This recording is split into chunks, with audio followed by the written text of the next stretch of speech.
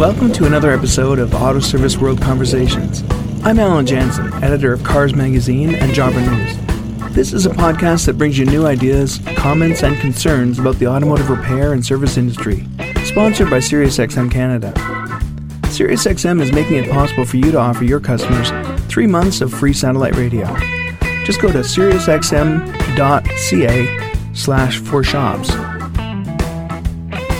In today's episode, I'm speaking with Sahas Katta, the CEO of SmartCar. No, not the Mercedes brand. This SmartCar is a web-based application programming interface that allows mobility applications to gather data about vehicles without the need for hardware like a dongle. Using SmartCar technology, apps have been developed to read fuel, battery, and tire pressure levels, read the odometer, locate the vehicle, read the VIN, unlock the doors, all without any hardware. SmartCar has recently formed a partnership with PitStop, a Canadian predictive maintenance company. This could be a breakthrough for independent repair shops that have long wanted to tap into vehicle telematics, but found that hardware, those dongles, were the stumbling block. I called Sahas to find out if this really could open up new telematics opportunities for independent shops. Hey Alan, this is Sahas from SmartCar. How are you doing? Hi Sahas, I'm doing very well. How are you? I'm doing well. Thanks for asking. Is it still a good time to chat? Yeah, this is great. This is fine. Well, let me get right to it. As I understand it, you have communications access to some 60 million vehicles straight out of the box. No hardware necessary. Do you need to have partnerships with the OE in order to have a connection to a vehicle? The way it works is that the end vehicle owner ends up going through an authentication process to link their car to a product or service. And in this case, that might be something like PitStop. The final piece of consent ends up actually coming through the end user who voluntarily has to link their car to a third-party application. The end user has control over their own privacy and data. Okay, great. So I'm going to come back to that because that's a big issue in our industry. Can you give me an overview of the partnership that you've reached with PitStop? Yeah, what we're really excited about is the fact that PitStop is this pretty innovative prognostics platform. And one of the neat things they're now doing with the SmartCar platform is going hardware free so that certain segments of their customer base can really take advantage of their fleet management solution in both the United States and Canada without needing to retrofit their cars with OBD devices or any other plug-in hardware. Mm-hmm. And that is something that puts this type of software within reach of a larger, diverse set of fleets, whereas in the past, some of these types of technologies would have potentially been out of reach for certain types of fleets that may not have had the budgets or financial means to invest in hardware. Our focus is, as the SmartCar platform, making it easy for our partners like PitStop to really incorporate these APIs for indicators like tire pressure or oil life into their dashboards. You mentioned the concern about car manufacturers controlling the data. And of course, there is a movement afoot. In a lot of industries, it's called right to repair, which suggests that the data that their devices and their cars produce belongs to the consumer and not necessarily to the manufacturer of that device or car. I'm curious where you stand on that issue. And also, it sounds like this is a further step in the democratization of vehicle data. Is that how you would describe it as well? Yeah, absolutely. And I think that I'm glad you're talking to your audience about topics like right to repair. At SmartCar, we believe that the data generated by a vehicle is the vehicle owner's data. It's not SmartCar's data. It doesn't belong to the OEMs. And in fact, SmartCar actually doesn't store any data on any of the 60 million cars that I just mentioned we're compatible with, where we don't retain a location or even a tire pressure. Our real focus is to, as you said, make it easy for these businesses so that they don't need to go build a lot of additional tooling to take advantage of the data that already belongs to them. We want to enable them to move faster so that, let's say they have a new car, a fleet of cars, and they want to be able to predictively know when a car needs an oil change or a tire rotation or something else. Even figuring that out, even with new cars, is often very challenging, and we're providing those shovels and tooltips, or whatever you want to call them, developer tooling, as we say, to make it easy for companies to build solutions around this. Mm-hmm. Of course, you'd have to be concerned about privacy. I'm sure that that's something that you guys talk a lot about, but also security. I know that, for example, your technology allows a phone to unlock a vehicle. Is there other examples of I don't want to say intrusive technology, but changes that phones could make to a vehicle that could pose a security threat or a safety threat? Yeah, absolutely. It's a great question. And we're well aware that these are complex moving vehicles that are expensive and definitely have to take that into consideration. So I think there's two aspects to it. The first aspect is that we go through a pretty rigorous process of developing and testing this technology to ensure that we check every box, from using the latest SSL technologies to encryption to access level controls and permission, and even OAuth 2, so that the end consumer can go through a consent flow, all of those things.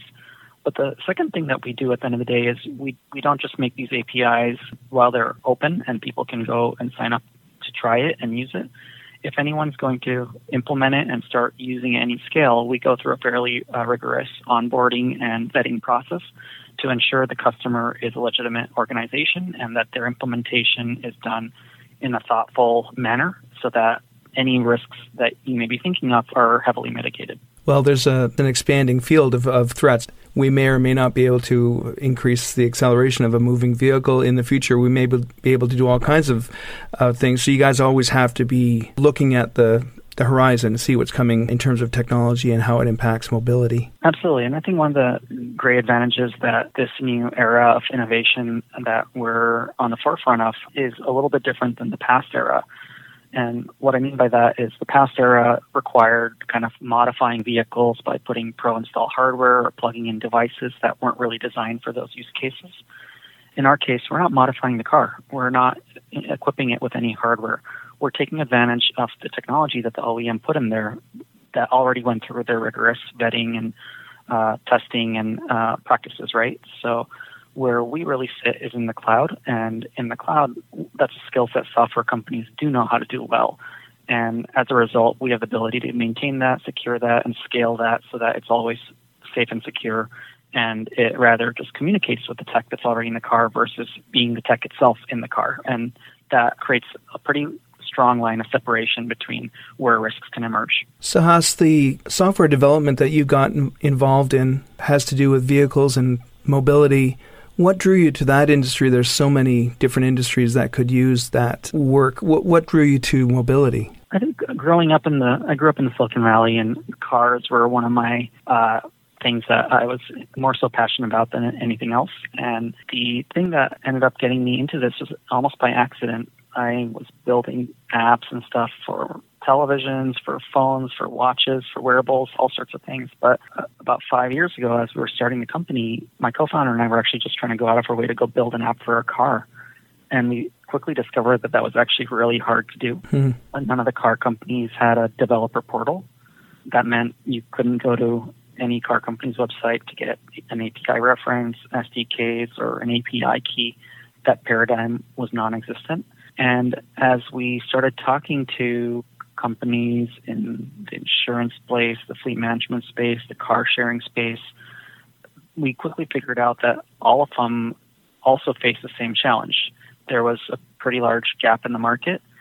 And we then quickly realized that the idea that we were trying to go build an app wasn't really that big of an opportunity, but that there was a bigger opportunity to actually focus on solving the developer challenge. And that's when we shifted away from building an app for ourselves to building a platform that would end up finding itself kind of at the center of the mobility space. There has been talk about the possibility of remotely repairing vehicles that have a software glitch or have an issue that could be fixed with software. Do you see the time when your API allows over-the-air reprogramming and vehicle repairs, as it were, even if the vehicle is not in a repair facility? I think that's a little further away than what we focus on today at Smart Car. I think we're more about letting you monitor the status of your vehicle and when it needs a repair.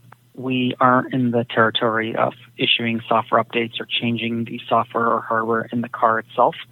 And I think there are a lot of really incredible companies that are much better suited with the talent to do those types of changes to the vehicle themselves. Well, it sounds like that is going to become more common, and it sounds like you're saying it may not have anything to do with Smart Car. Absolutely. Well, thank you very much for your time, and I look forward to seeing what else you guys come up with in the next little while. Thank you so much for your time as well, and definitely look forward to working with you on anything else related to space. Well, that's it for another episode of Auto Service World Conversations. I'd like to hear what's on your mind these days, and if you have a point of view that you'd like to share with the industry, let me know. You could be a guest on an upcoming podcast. Just drop me a note at alan@newcom.ca.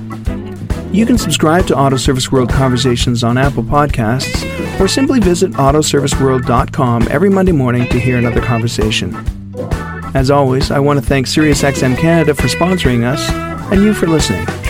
I'm Alan Jansen. See you next time.